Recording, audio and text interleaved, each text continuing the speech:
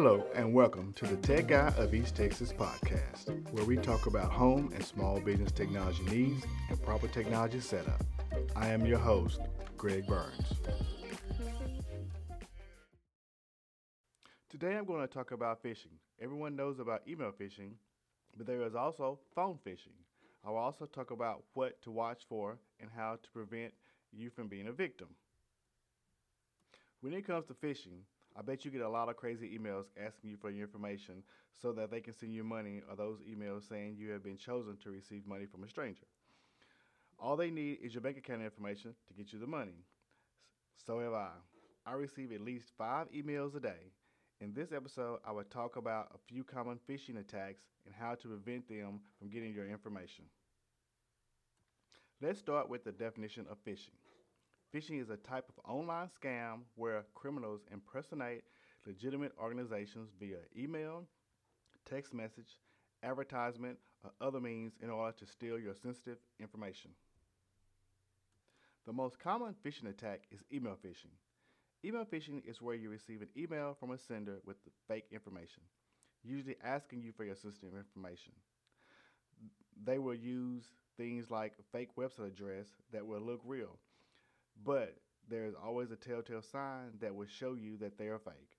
Always check the email address of any email that asks you to click on a link or download an attachment. The way to check the email address, place your mouse on the email address.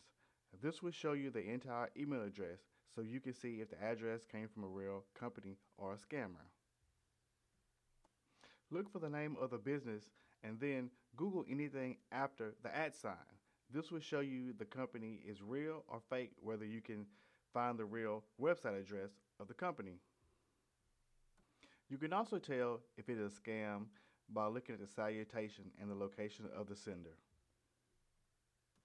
I received an email one time from a donor in the UK saying that they were a banker, a representative of a person that had passed away that was very wealthy, and they wanted to donate money to small businesses all over the world. They wanted me to call them or email them back with the information to my bank account so they can wire me or transfer me the money into my bank account of millions of dollars. Anybody that asks you to enter your information in the email, your bank account information, anything like that, it is a scam. Never give them your bank account or routing number information at all. Now I want to talk to you about what's called spear phishing. Spear phishing is a type of email phishing that is sent to a specific person, such as a school district superintendent, head of your business, people like that. What criminals are doing with spear phishing, usually they have a person's name, their place of work, job title, email address, and any other specific information about their job roles. I know a school district where the superintendent's secretary received an email from the superintendent asking for everyone's W-2s, which is this time of year for income tax. Instead of asking the superintendent if he actually asked for the information, she attached the W-2s and sent them on their way to the person that she thought was a superintendent. Once it was found out what she did and what happened, the school district had to provide every employee, which is over 1,000 some employees, identity theft monitoring for the next 3 years. Next is smishing and phishing. They involve phones instead of email. Smishing is where hackers send text messages with links or text saying your account has been breached. Phishing involves a hacker posing as a fraud investigator, either from a credit card company or a bank, where they tell you your account has been involved in a breach of some sort. That's when the hackers will ask you as the victim, to provide a credit card to verify your ID or transfer money into a secure account, by which they mean their account. When you receive a strange text or call, delete or hang up immediately. Then there is angler phishing, which is a relatively new phishing attack that is used with social media, where it offers a number of ways for hackers to trick you. They use fake websites, fake posts, fake instant messages, which can be used to persuade you to give them your sensitive information or have you download malware. They can also use your data on social media sites to create targeted attacks to compromise your web browser. In 2016, there were thousands of Facebook users that received a message telling them they had been mentioned in a post. The message was from a hacker and had a two-stage attack embedded in it. The first stage would download a Trojan containing a malicious browser extension onto your computer.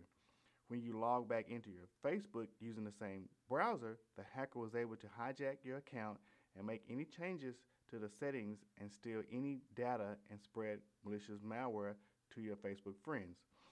We all have had this happen to our Facebook accounts or know someone that has had their Facebook account hacked.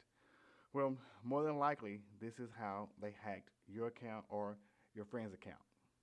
The way to protect yourself from phishing is to make sure you do not click on any links that you see in your emails, in your text messages, or give anyone access to your computer from a phone call, especially those asking for money or password settings. Do not ever enter personal information that was requested by the sender unless you contact the sender to verify that they sent the email.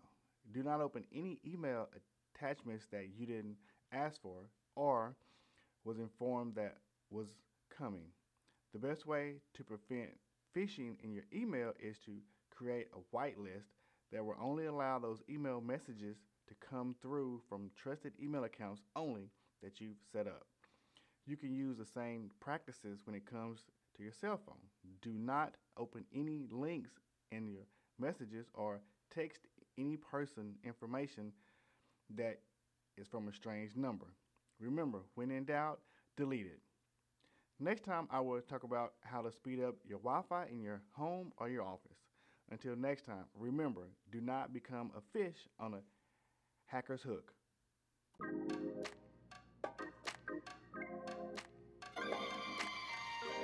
Thank you for joining me for this episode of the Tech Guy of East Texas. Until next time, make sure you visit our website at www.theonetechguy.com. Tell your friends and family, and don't forget to click that subscription button.